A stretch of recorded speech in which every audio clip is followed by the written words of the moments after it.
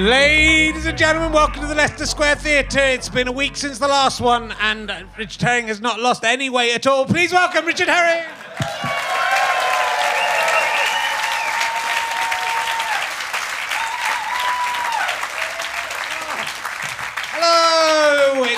Hello, love to see you all again.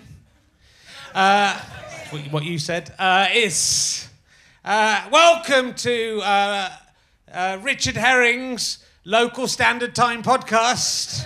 Whatever time you're listening to it, it's local standard time. That's the guarantee.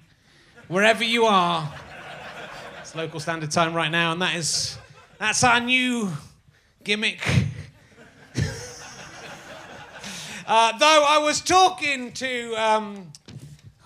why have I written them in all different places in the book? I was looking at pornographic versions of the astrology signs in the window of a video shop with my French exchange student, Nicolas, he's called. He calls it RHLSTP. I don't know if that's going to catch on, so at least I did that right. Let's have a look and see who's here today, if anyone new here. I don't know if we've seen you before in the centre. Have we seen you before, sir? First time you come and you're sat front and centre. What's your name, sir? James. And what do you do for a living, James? Like work in IT? No, I'm retired. Bro. You're retired. What did you do? Worked in IT? I was a lawyer. You're a lawyer. But that's like being working in IT of the olden days when you were they didn't have IT back then, so you had to get a proper job. And who's this young man with you? My son. Oh, it's your son. That's all right. Then that's okay. I mean, you went like that as if, yeah, I'm not really his son. That's the story we've come up with. We're not filming you. It's fine. You look a little bit like Ian Morris, the co-creator of The Inbetweeners, but we'll let that pass. Your name was Eddie. You didn't say your name. And what do you do for a living, Eddie? I'm a fundraiser. You're a fundraiser? Yeah. Well, I mean, that's what everyone does, mate. That's the point of a job. Oh, you do it for other people. Yeah. That's nice, but you get a little bit, don't you? You get a little bit off, don't you? Yeah, you get a little bit. What's the most funds you've ever raised in a day? Because I'll tell you what mine is, 150,000 fucking quid. What's yours? I've just started. Sorry. I've just started? It's my first day. They just show you how to work the fundraiser machines. I haven't... Don't let you raise... Who are you raising funds for? The Nazi party? What? God. It is hard, yeah. So good luck with that difficult job. Getting easier though, isn't it? So it's going to turn out to be a lot easier. A much easier sell. It's lovely to meet you. Is it your first time here, Eddie? Yeah, because I would have met you before. What did you do before you were a fundraiser, Eddie? I was a student. Were you a student of fundraising? Yes. Yeah, yes! From your dad. It's good. It's nice that two generations can come and enjoy the show together. Maybe you could have a son as well and bring him along. Yeah. Well, you know, all three of you can sit there. If you don't fancy chances, there's a lady there. That's how it works. Believe me, I didn't know till mine turned up. 4 years. My daughter wanted, when she was 3, we made her a rabbit cake. That's what she said she wanted until the day of her party. And we got to the party. She said, I want Spider-Man and Elsa cake. So she had a rabbit cake, so she was disappointed. But she still wanted a Spider-Man and Elsa cake a year later, and she got it. With Elsa on the top from Frozen. Don't need to tell you, Eddie, you know what I'm talking about. And it's good when some of the older people go, I don't know what that is. And then we go, Gus Honey went, oh, that's fine. Anyway, she got it. She's fine. Right, let's move on. I think I rocked that. It was all ad-libbed. You wouldn't believe it, would you? Tightly scripted. So, my guest this week is probably best known for his role. This was really difficult because everything he's done is really good. Except one thing which I want to talk to him about later. He's probably best known for playing Little John in the wrong 1991 film of Robin Hood. Will you please welcome David Morrissey, ladies and gentlemen? David Morrissey. Welcome. Come in, sit down.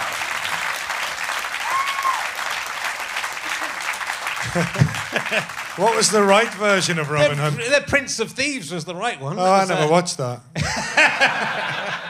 Didn't that have an annoying song in it? It did have that annoying song. Yeah. That's what you needed. Just needed an annoying. You tried. I was in the version with Uma Thurman. I think that was a good choice on my part. That was pretty good. But did Little John get off with Uma Thurman? Not saying. Well, if he did, I'm watching that. Was it? Yeah. I'd like to. I have watched some versions of Little John Thomas. So there's lots I want to talk to you about, and there's so much stuff that is unbelievable. But mainly I got you on because I loved you being the governor in The Walking Dead. So that is okay. why. Good. Which it's. He was a baddie. You're allowed to. He was. Were you sitting watching The Walking Dead going boo every time? Boo. Quite right. It's a phenomenal job of acting. That I think, like, I've gone off The Walking Dead recently because you're not in it, right? Okay. And they're too stupid. Who are? All the people, they've had zombies for ages and they keep going, oh, let's go out of the stock and go and split up and walk around. Yeah, remember what happened last time now? We got tied to things and people got hit with baseball bats. Oh, yeah, it probably won't happen this time. Oh, it happened again. But it was such a... I was in season 3 and season 4. Yeah, I mean, it was such an intense and amazing character. Yeah, it's brilliant, yeah. And I love doing it. I mean, I sort of... I was in LA anyway because my best friend is an actor called Ian Hart. And he's a great guy. And he was over there. He was living over there. And I went to visit him. And whilst I was there, I got a manager. I didn't have a manager before. And I got this manager, and he said, do you fancy going off for The Walking Dead? And I knew The Walking Dead because Andrew Lincoln and Lenny James were both friends of mine, and I'd watched it, and I'd liked it. I thought it was great. But the way these things work, you don't know what character you're going up for. You know, they don't. There's so much secrecy around it.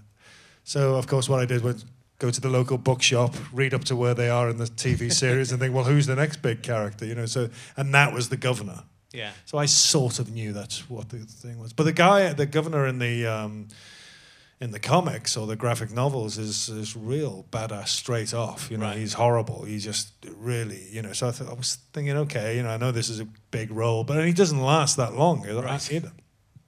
But when I met the new showrunner, Glenn Mazzara, he said they wanted to do something different with it, and they really did. They started him in his journey much earlier. You know, they started him with 2 eyes rather than 1. Yes. And you know, and you don't know where you are with him. You think he's what he presenting to people is very different to who he is. Yeah, yeah. Well, that's what is very, you know, it was gripping and terrifying. Yeah, I mean, I'm sort of. Just from that role, you're sort of I've met you before, but like before I met you, I thought I'm slightly terrified to meet you because of that role, which you must get a lot. Yeah, it's quite handy. I mean, you know, it's quite handy when people come up to you and you think, well, you just have to turn a look on them and they go, oh, well, sorry. But I love the show. I mean, I'm a big. You know, the great thing about being in The Walking Dead is it does have a massive fan base. Yeah. And I also was in Doctor Who for one episode. It's very similar in the fact that the fans really take the ownership of the show. They take the show seriously. They take the characters seriously. And I love that. And the interaction I have with the fans. And I do Comic-Cons and stuff like that. I mean, that's the real pleasure for me, is there's a sense that you get to meet the fans of the show who are very vocal and care very much, you know. And that's, I find that really exciting. Yeah. It was, you know, so you were joining it and it had already established as one of the biggest shows in the world, and then so were you sort of prepared for that? Well, actually, I mean, this isn't me blowing my own trumpet, but it hadn't really got to that point. It had done 2 seasons, and it was a sleeping hit. You know, people liked it and stuff. The 3rd season and the 4th season, it's suddenly, not because I was in it, but the stories changed, and they really did hit it became the biggest show in the world then. Yeah. Okay. And I remember it was interesting, someone booing me because they every season they show their the trailer of what's coming next at San Diego Comic-Con. And the first season I was at San Diego Comic-Con, my character hasn't come on, nobody knows who I am, and they introduce everybody, and there's about 10,000 people in the audience. And you walk on and they say, ladies and gentlemen, Norman Reedus. And the crowd go absolutely berserk, you know. And then they say, Andrew Lincoln, berserk, you know. Go down the line, Stephen, and everybody. Get to me, nothing. Absolutely nothing. And I walk in and I think, because no one has seen me. And then the next year, I get there, Andrew Lincoln, just everyone's screaming, Norman Reedus. I come on, 10,000 people boo me.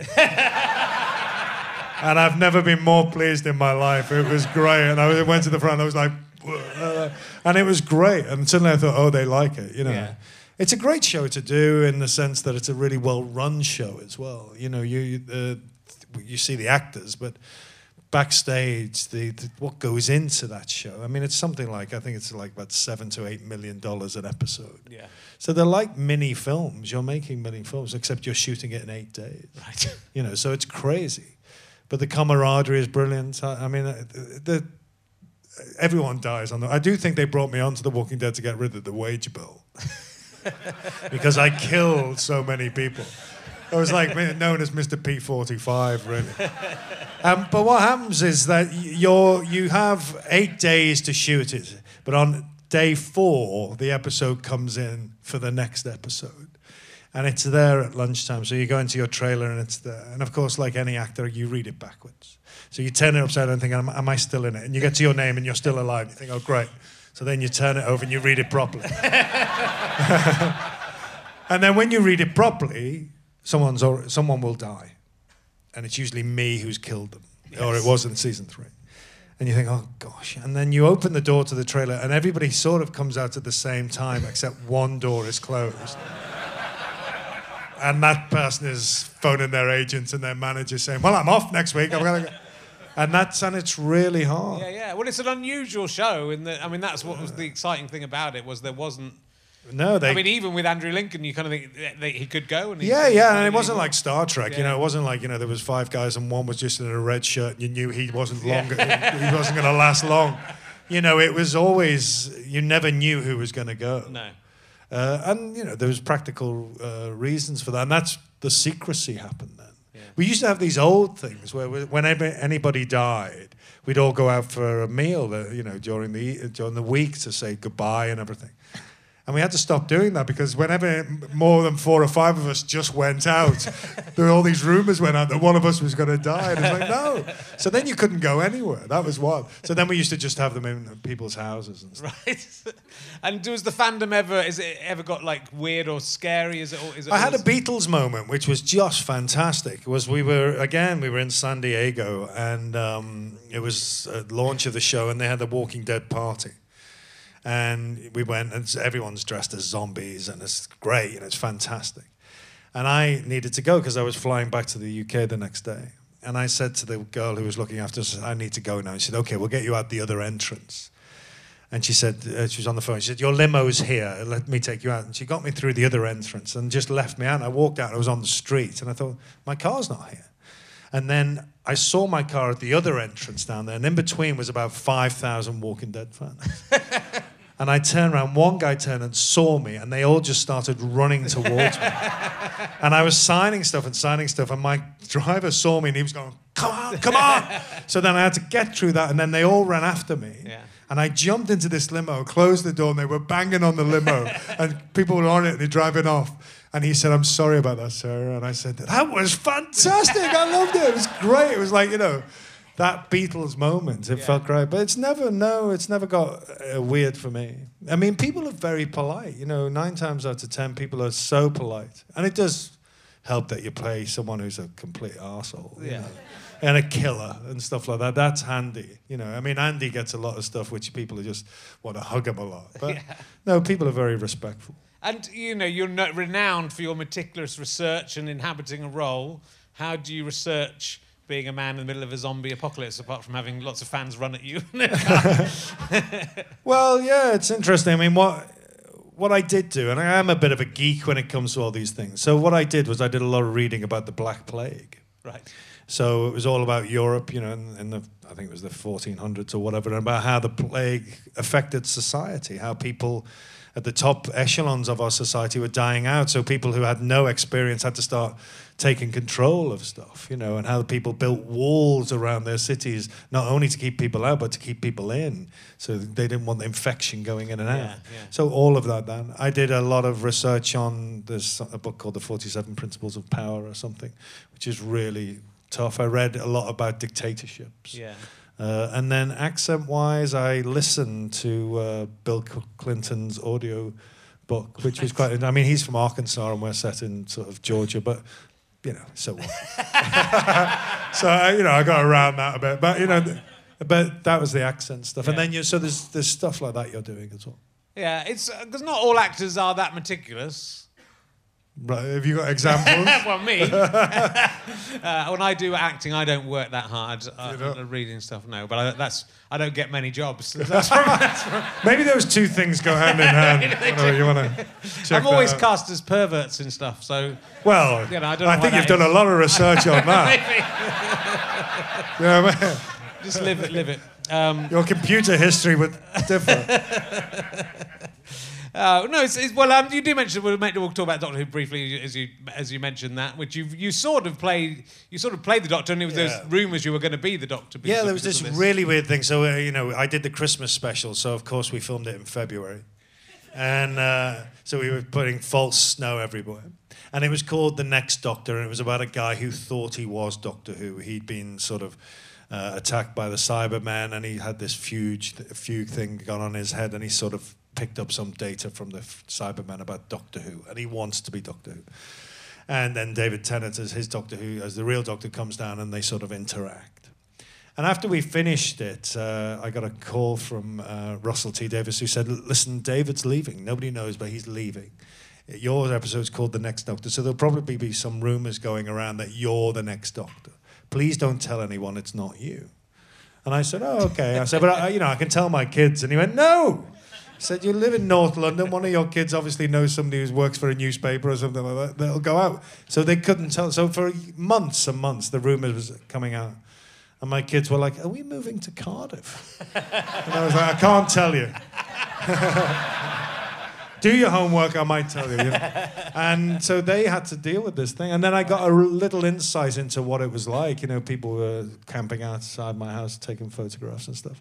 And then it didn't happen, you know, because I knew it wasn't going to happen, you know. So it was no surprise to me. Tuning in going, hang on a minute, it's Matt Smith.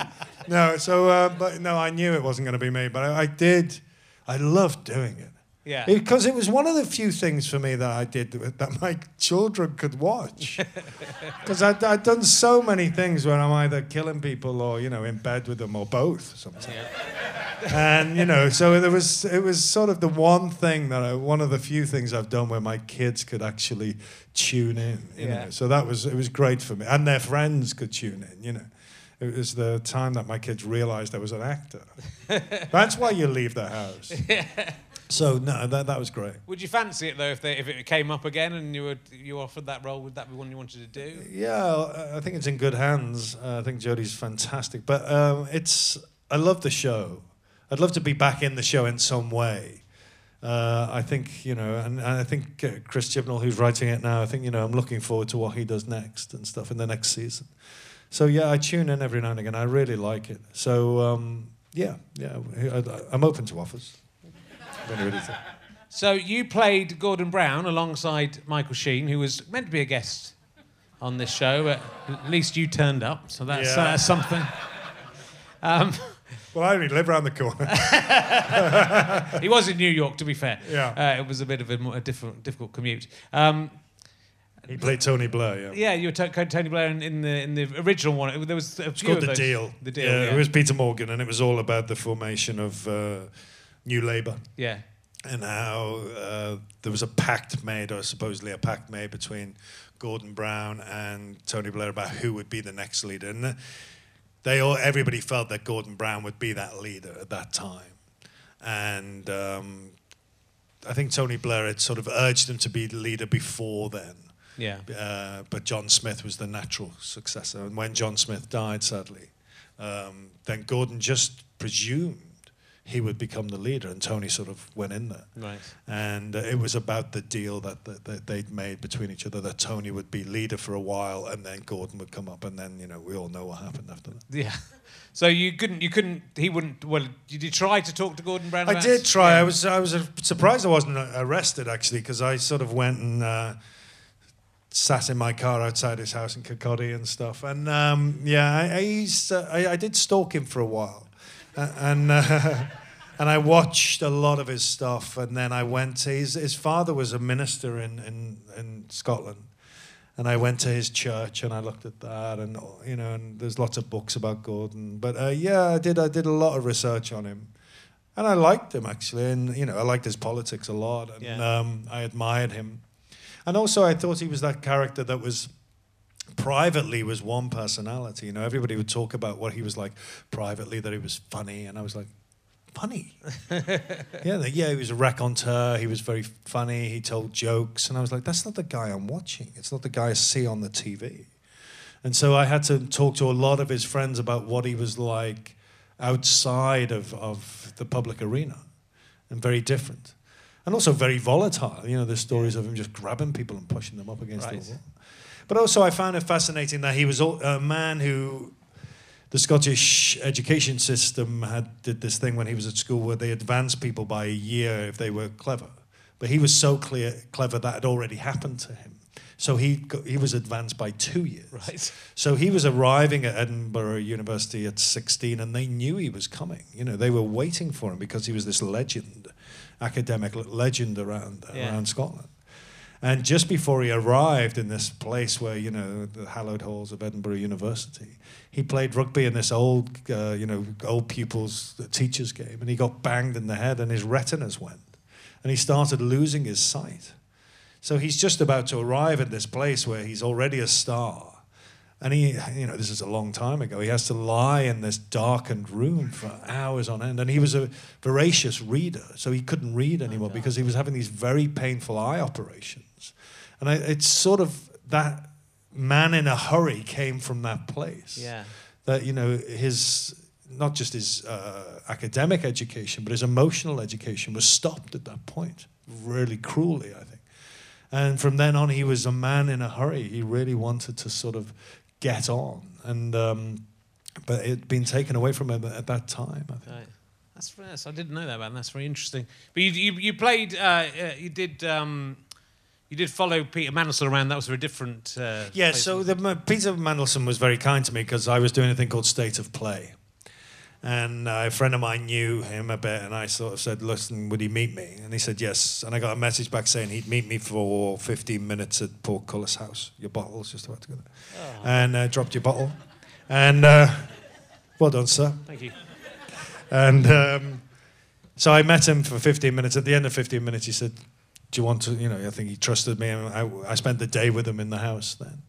And just seeing how politicians, he wasn't the only person I met at that time. I met quite a few other politicians. And just seeing how politicians worked in the House from their constituencies. For State of Play was a different job. It was about a man, a young politician who was on the rise. He was from the north of England, coming down to London, and he was a star. And he does something in order to get to the top level, and it all goes wrong for him. His ambition gets the best of him. And all I wanted from politicians was none of their ideology. I just wanted to know what their job was. And Peter was very good at just telling me what the job was. And the other politicians I met as well, about being on committees, about having an office, you know, a constituency, having, you know, going up there, spending your time in there, coming to Westminster. And I got a lot of, you know, I'm like everybody else, you know, I want our politicians to do a better job. But I got a real inkling about what the job was for them. Yeah. And how difficult it was, you know, and the surgeries and stuff like that, and how they do that. I mean, that's a part of us part of politicians that we don't see and understand a lot of the time. Well, I think that especially Gordon Brown and Peter Mandelson certainly get a very hard time, and Blair get a very hard time in retrospect. And yeah, you know, and they probably deserve to as well. Yeah. You know, I mean, I don't want them all. You know, my thing with politicians is I think they should do their job rather than appear on Have I Got News for You and stuff like that. You know, I don't want them to tell me jokes. I don't want them to be personalities. I don't want them to I just want them to do their job. Yeah. And, some of them have, they've buggered it up a bit. But, I think there is a sense of them, the job they do, some of them do a really good job doing small stuff. Yeah. But they're all out to make it, that thing of... what they say is politics is entertainment for ugly people.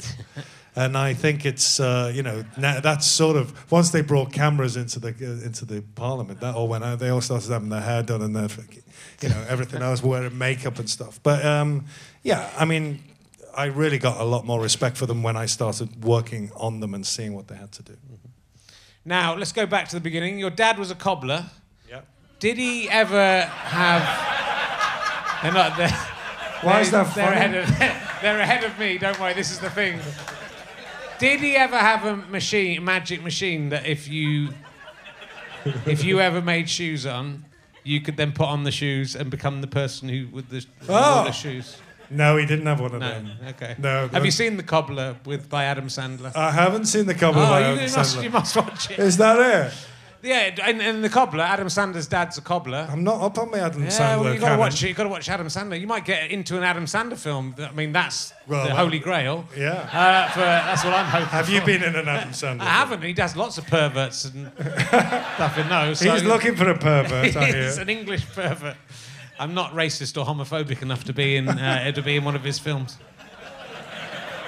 Yeah, but so tell me about The Cobbler. What happened? So his dad's a cobbler, then his dad dies, and then he goes and finds this old cobbling machine. And I'm sure your dad had some cobbling machines. He had a lot. Yeah. And he makes some shoes on it. Yeah. And then he put on the shoes, and they fitted him, and then he turns into the person who he becomes the person whoever. Wow. I just wondered if that happened to all cobblers, or if that was just Adam Sandler. I did. Well, maybe it's an American cobbler thing. Yeah. Maybe that's what Daniel Day-Lewis was doing on his sabbatical, where he became a cobbler. He was making Lincoln shoes and then putting them on, and that was it. That was how he used to do it. Maybe I'm missing a chick. That's cheating and acting, isn't it? You do all the research and well, Beryl Reid always said once she got the shoes, she got the character. Yeah, there you go. That was it. So maybe that's where we go with that. Maybe Adam Sandler heard that quote by Beryl Reid and thought there's a movie in this.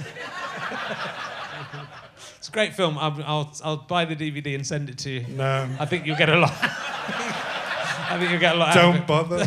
Is my thing. Talking of bad films. I wonder what's coming up. I haven't seen Basic Instinct 2. What do you mean?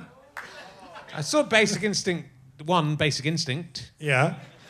But I didn't see Basic Instinct 2. Well, you haven't lived, is all I'm saying. I've seen the trailer to Basic Instinct 2. So it came along a little time after Basic Instinct. Well, yes, a couple of years after. Was it only a couple of years? It was about 10 years, I think, Yeah. And so it was a big break for you. Obviously, you're the main male role of alongside Sharon Stone. Yeah, it was. I mean, it was one of those ones where they flew me to LA, and I met Sharon in we had a read through on camera. I got on the plane. I came home, and when I got off the plane at Heathrow, the phone call was there to say I got the part. I was delighted. Yeah. But you don't know. The thing as an actor, you don't know how things are going to turn out, and it feels to me like. No, and God, you never want to. But the reviews were horrible. Reviews were absolutely and very horrible about you. Massively. In America, let me see if I can find it. There was just one thing that the Washington Post said. I just thought that's out of order. Really? They wouldn't have done that if. Well, why don't you quote it now? I think they said. They said you. No, can I ask, did they spell my name with 2 R's and 2 S's? Because that's all I care about. I'm not sure. They called you a sad sack. A sad sack? Yeah. That's not very nice. That's you sure that was my whole body, or just because there was a lot of nakedness in there? There was a lot of nudity in Basic Instinct 2, so maybe that was just a specific part of my body they were talking about. Rather than the whole a perky character. penis. You got a sad sack and a perky penis. In some scenes. In others, not so perky. I did spend a lot of my time naked in that film. It was so weird, because they sent me to a personal trainer for months in America, and that was great. I loved that. It was like training all the time. It was great.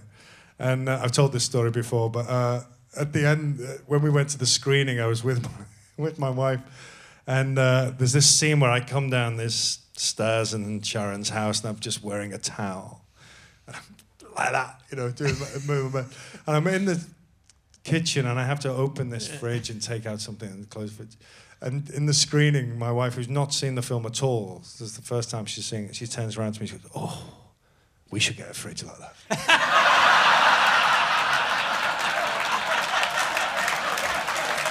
I'm like, excuse me? It's so weird. And I spend most of my time, I suppose most of my time on that film just walking around naked. You know, I mean, I had flip-flops on. You know, I'm not that much of an exhibitionist. Did you get the fridge? No, we never got the fridge. No, Did you get the fridge? No, it was a very specialised fridge. They only make them in America. And after that, I was like, no, you can have one of those little ones with the beers in. Yeah. But it was like my first time I had a sex scene on that film. The costume girl said to me, "Would you like a sock?" And I was like, "What do you mean, a sock?" And she said, to wear on your pants. And I was like, I've never done one of these scenes before. I don't know what a sock is. And she said, "Well, it's something you put your cock and balls in, you know. It's a modesty pouch," she said. And I was like, that sounds ridiculous. So she took me into the costume trailer, and she had 3 on the thing of various sizes. And I was like, "Look, I don't know whether I want to wear a sock." And then she went, "Well, just want you to know, Kevin Bacon wore this in the last film I was in." And I was like, "Oh, so, you know, maybe that's your 5 degrees of separation to Kevin Bacon." That's a new level. I've had my cock in his sock. But anyway, I didn't wear it. I couldn't wear it. I put it on and thought I looked completely daft. It was like my trunks had shrunk. I was like, no. So I just didn't wear anything. And I quite liked it. It was great. How did Sharon Stone feel about you being... She was fine about it, because she was naked as well. Okay. You know, so it's so weird. I think some of the crew found it a bit weird. But you do weird things. There was one scene we had where it was quite weird. You've not seen it. And I presume most of you haven't seen it. But there was one scene where it's quite a strange film. There's one thing where we're having sex, and as we're having sex, she gets this belt and she throws it around my neck, and she pulls this belt.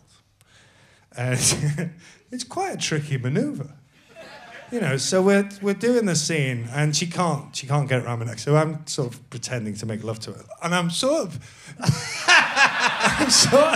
at the same time, because it's supposed to take me by surprise, but because I want everything to go so well and to get out of there, I'm sort of trying to get my head around this thing. And eventually, the director, who's this big, burly Scottish guy, is so annoyed. He says, "Sharon, get off there, get off there." And he gets on. He says, "Dear, get on top of me." So I get on top of him. So now I'm naked on top of this guy who's massive.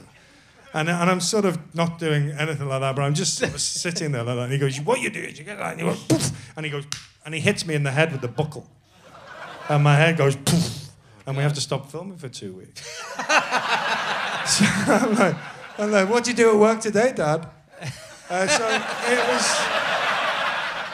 it was quite a weird experience. And the worst, you read that review, and so then you have to promote the film. I went to America, and I'm in this little rented place, and I know the film stinks, and I know everybody thinks it stinks. And suddenly, you know, I'm on my own. Everybody else who was my mate about, 5 months ago, suddenly, hello, they're not there anymore. And I was watching this TV show, and this guy said, "So the film's out this weekend, Basic Instinct 2, starring Sharon Stone and David Morrissey. And if you know who David Morrissey is, you're probably David Morrissey." And I was like, "Yes, I am!" I said, So then you have to do all the talk shows, and everybody hates it, and everyone's taking the piss out of it. And you're not allowed to join in with taking the piss out of it. No. Because you've got to be, that's against contract. Or all you want to say is, "Look, do you want to see my house I bought?" That's what you want to say.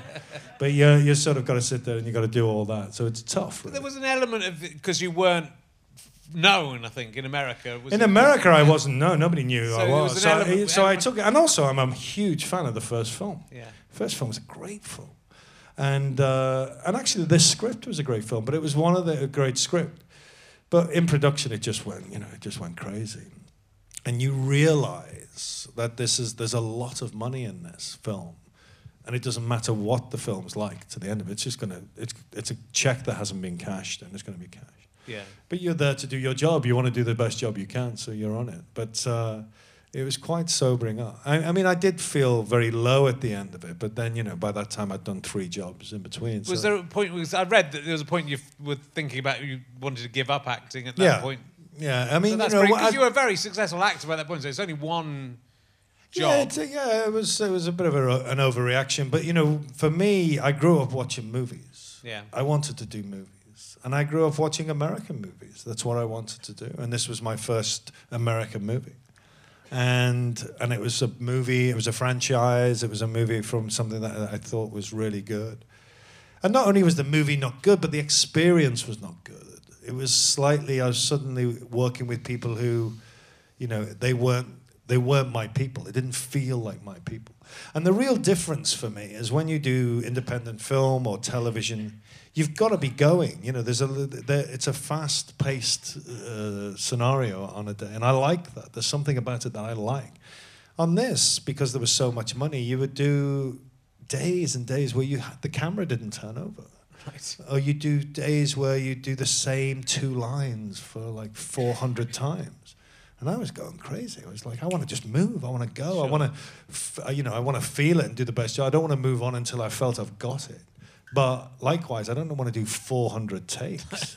That's crazy. But that's the weird thing about acting as a job, is that it's a very repetitive job. So if you're in a play, you're doing the same thing every night. Yeah, you are. But I mean, you find different things in it. It's very different to that sense of those big movies where you're then doing the same line so many times. Then your energy goes. Whereas I know it does sound like it's repetitive if you're doing a job for 6 months, but actually, because of the live audience, there's always something different. Yeah. Look at this, like this lot, isn't it? So you grew up in Liverpool, and you were friends with. You met a lot of the big Liverpool actors as you went. You met you're friends with all the McGanns. I am, yeah. Do you have a system to tell which is which? Yeah. I was once with I love the McGanns, but when I first met them, I met them for a drink in London. And we went to the Arts Club, I think. And it was great, and we all got very drunk. And they started singing. Right. And they do this brilliant 4-part harmony. I think they were in a show called Yakety Yak at the time, so they just were singing. And I can't sing. So I'm sitting there, and everybody in the club is looking at us, and I'm in there again. And they were just wonderful. But Paul McGann particularly has been very kind to me and was really kind to me in my career. Yeah.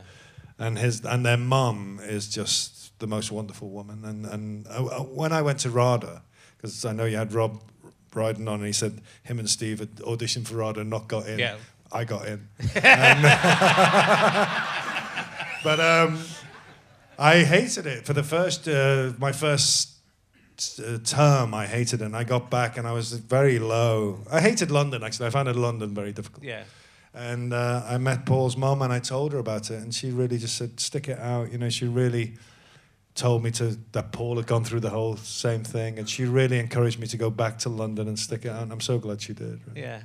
So, I mean, it is, I know this is a question you get asked a lot, but it feels now that, working class people can't get into acting in the way that they could, generation ago, and your generation as well. I mean, the generation before you, we had Albert Finney's just died recently. Yeah, and he was a very important person to me to look at because, he was a working class man who'd done, very, very well. And not only well in, as a working class actor, but also done, reached the heights playing Hamlet and Macbeth and all those great roles. He'd done all the great Shakespearean roles. And so he showed me that it was achievable. Him and many others, people like Tom Courtenay and stuff like that. But my big bugbear is about education. I do a lot of stuff in schools where I talk to pupils about how to get into acting and to not close their ambition on acting or the arts in general. The great thing for me about coming from Liverpool was it was a city that took the arts seriously. Mm-hmm. It always has. The only reason I stood out amongst my friends for wanting to be an actor was that I didn't want to be in a band. because all my mates were musicians. They wanted to be in a band, or they knew everything about music. But they didn't look down on me or take the piss out of me because I wanted to be an actor. No. You know, it was really seen, and they had great theatres there, you know, and so that was good. But now when I go to schools, the arts are really, I mean, I hate this term that we've brought in, which is soft options. That, you know, music, art, drama, they're seen as soft options because the school aren't getting the points they need for the exam. Yeah. So it's not about creating empathetic people or, you know, well-rounded people or people who, because it's, you know, not everybody's going to become an artist or a musician, but the appreciation that you have for those art forms is really important. They're the audiences of tomorrow. And the great thing about, you know, the really important thing creatively is you have to put yourself in somebody else's shoes, a bit like Adam Sandler. But you have to, you know. Not so literally. He's a very literal. Very literal. I don't know whether that's the message of the cobbler. But you have to imagine what it's like to be someone else. Yeah. And the more you take that out of education, and the more you want education, you know, obviously maths and English are really important, but the more you take it out of education, the less communicative you become as people.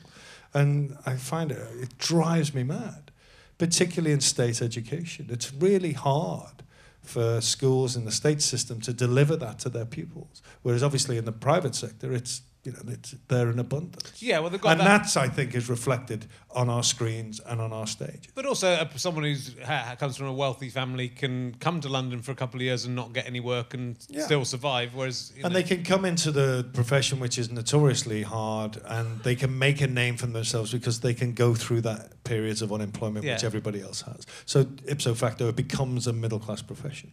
A bit like journalism or whatever. You know, it's not the only profession that's doing that.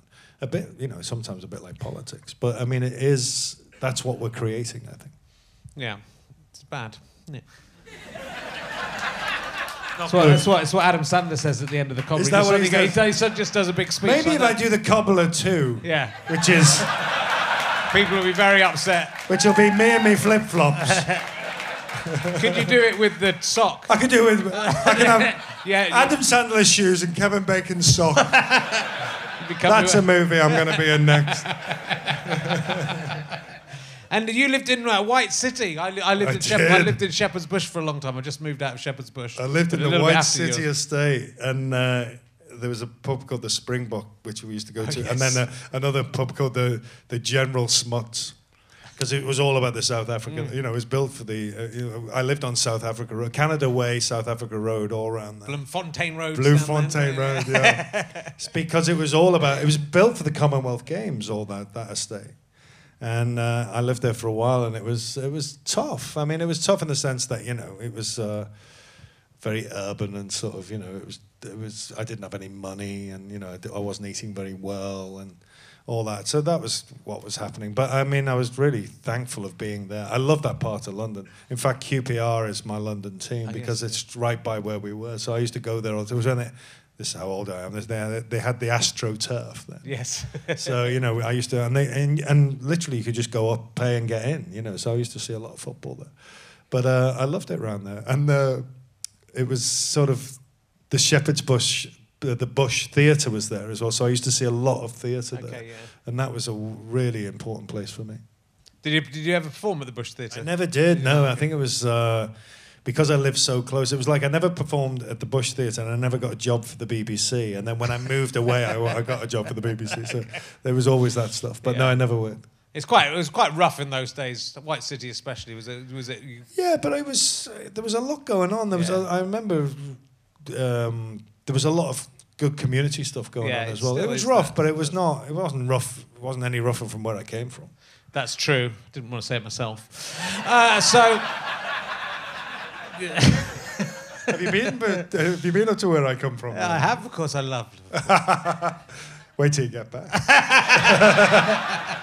I've been there enough that I can do jokes about Liverpool. It takes a long time to go to Liverpool and be able to do jokes about Liverpool. Yeah, you don't want to be opening with that.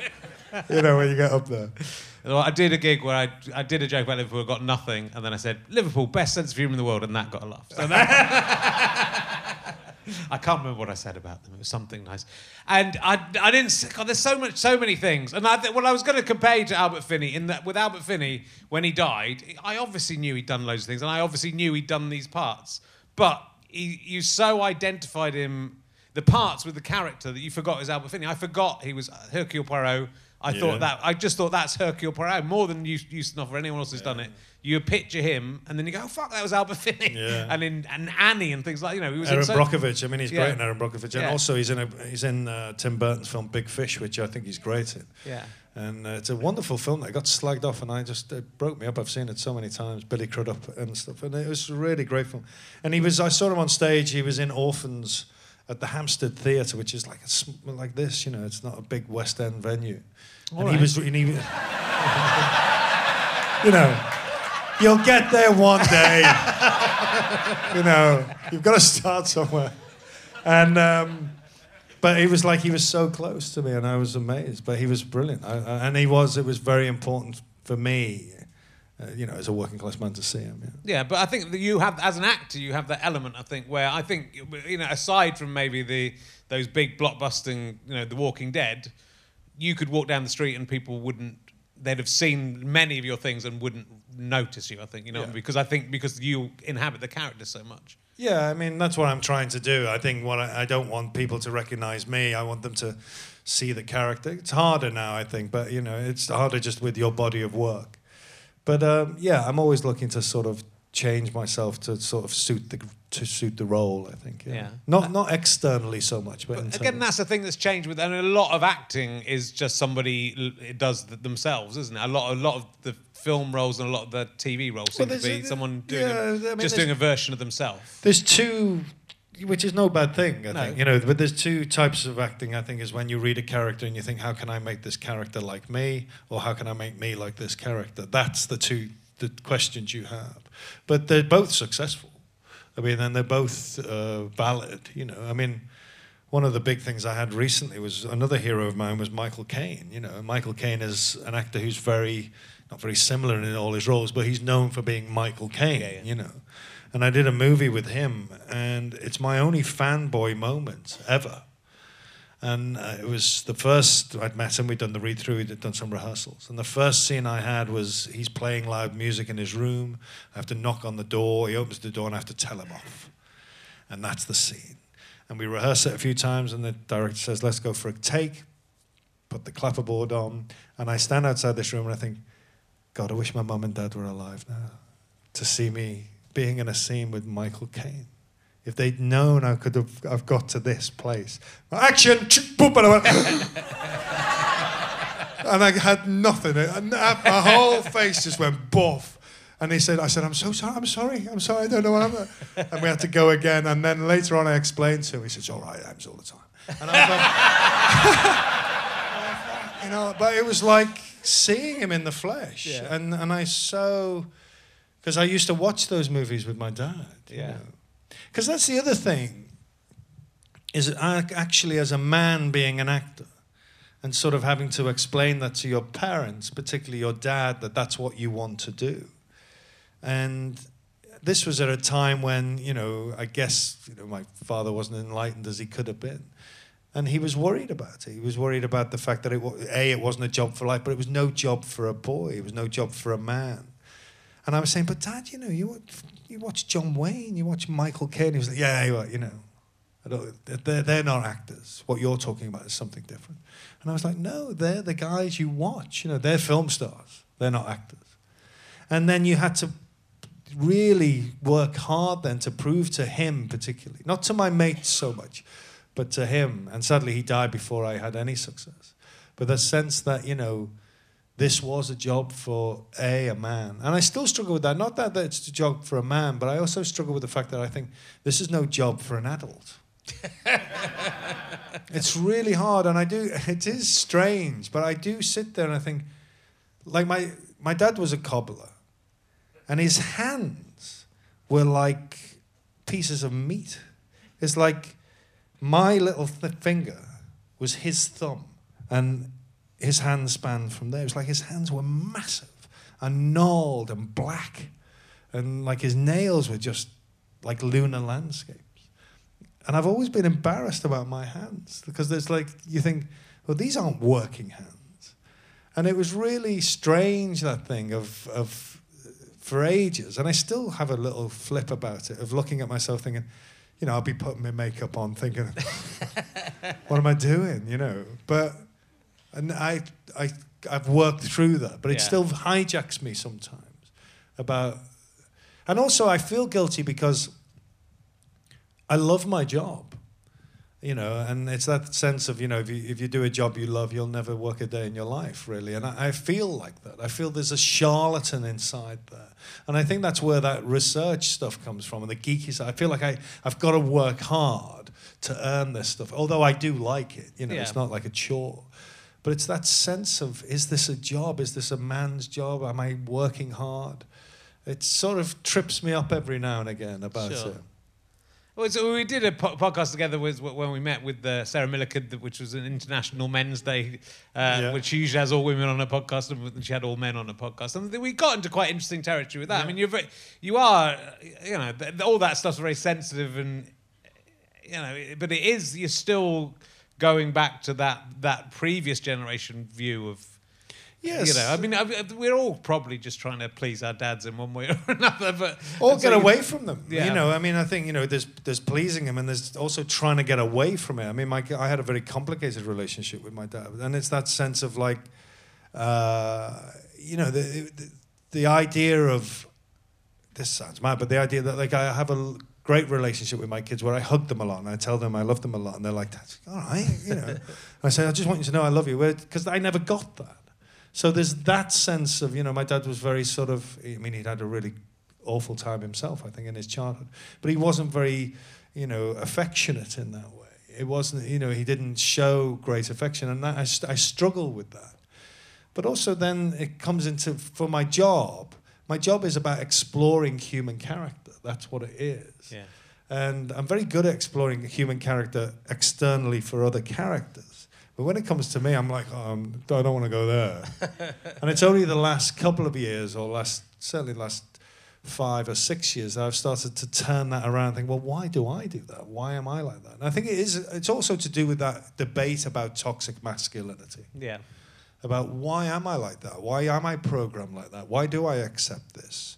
You know, why do I take that for granted? Those questions start to real filter into me now. Because it is about the change of behavior. I do think that, you know, I think men have a big problem. They are a big problem. Yeah. And in order to sort of change the way the world is, it's about looking at yourself and going, I'm the problem there. So how do I change that? I have to start changing that bigger picture by changing this. So there's all that stuff of digging it out. That's really tough, I think. Yeah.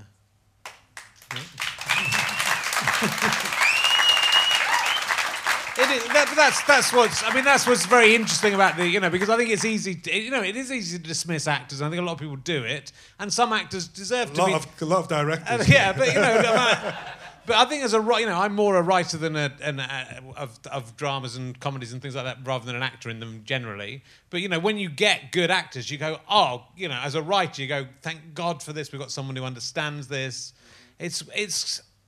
It's a very specific thing. I think you're kind of unusual in that you are like thoughtful. I mean, I don't want to offend actors. There's a lot of actors who are really brilliant, instinctive actors who, in a way, haven't. You know, when you talk to them, you kind of go, okay. But then there's that thing. A lot of the time, creative people have this thing of if it's not broke, don't fix it. If it's working, then why do I want to look into that? Don't look into that place because actually it's working anyway, so I don't want to examine it too much because the magic will go out the way. And I do understand that sometimes. Yeah. But, you know, I think the older you get, the more you can't live off that. You have to start looking in those dark corners, really. But I don't, you know, most of the actors I know are you know, they're well-read, intelligent people. But the instinctive actors are interesting because if you're in a play for 6 months, your instincts can only take you so far. You know, you get there in rehearsal, but after about a month or 2 months, you've got to start finding something else. And that's about just play, really. It's also that idea of failure, of the fear of failure. In a way, one of the things that I've started to do, and been doing this for a while, is the end product and the audience are slightly the least important thing for me. I like the process. The process is what makes it fun for me.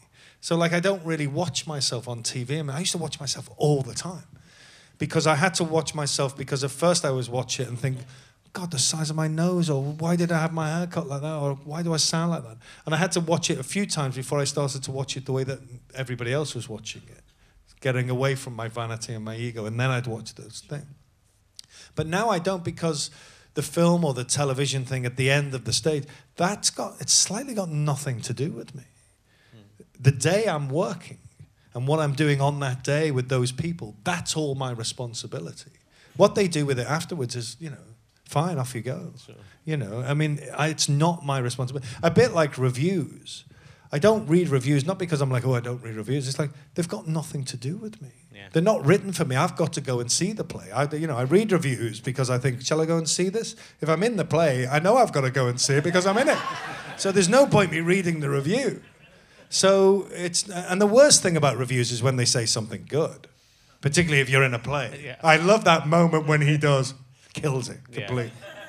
So I don't read it for those reasons. But the process of doing it is the thing that's most important for me. What happens to it afterwards is, the worst thing for me as an actor was always the journey in the car at the end of the day from the studio home.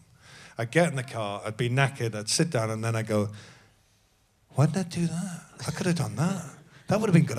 And I'd had this debate with myself all the way home about how good the scene could have been than I've just done. Yeah. And actually, I had to stop that because that was madness. And now what I do is on the day, I fight like hell to get the story I want to come across. And once I've done that, I have to let it go. Yeah, it's very admirable. I think it's very, and you create histories for characters when it's not a real person. So you create the backstory for all those people. I do, yeah. I write a lot. I do a lot of writing before a job starts. If I've got the time, sometimes they say, "Can you start on Monday?" You think, "Oh, who's dropped out?" And that's fine, but it means I can't do as much. But if I have the chance, I'll write a long backstory, which nobody else gets to read. I just have it. Yeah, but that work pays off, and I think it's a fascinating job, and being an actor is such an important job. Like you say, for your parents, those film stars were totally. I never do cry. No, I never do cry the fact that it's entertainment. I mean, for me. I know when I first, and I've said this very often, is when I first saw Kes was the film that made me go, oh my goodness, they're telling stories about people like me. Before then, I'd really enjoyed, Coronation Street. I'd really enjoyed the Hollywood musicals. I'd really enjoyed big movies. But suddenly I'd watch a film and I'm like, that's my school. They're my teachers. And I was thinking about that, being an actor at that time, but when I watched Kes, it really troubled me. It really got me in the gut, what happened to this kid.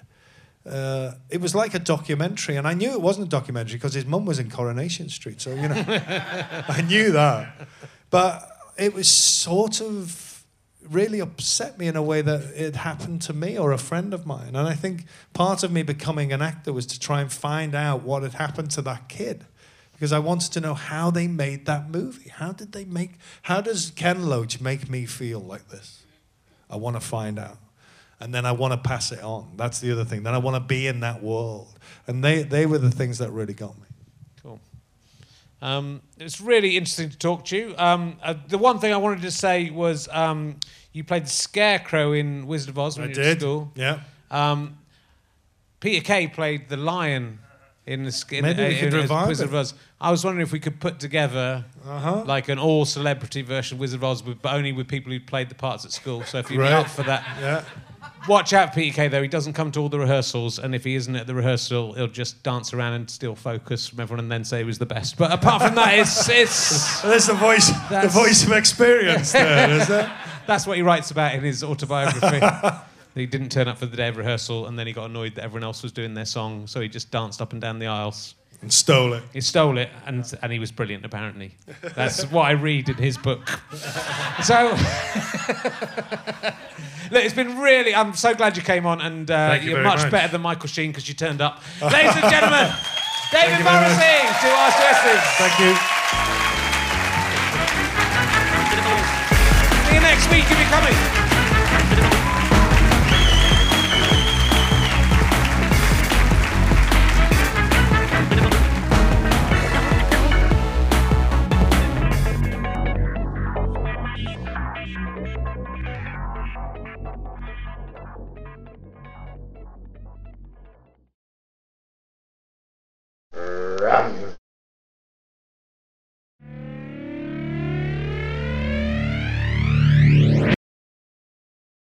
How'd you like them sky potatoes?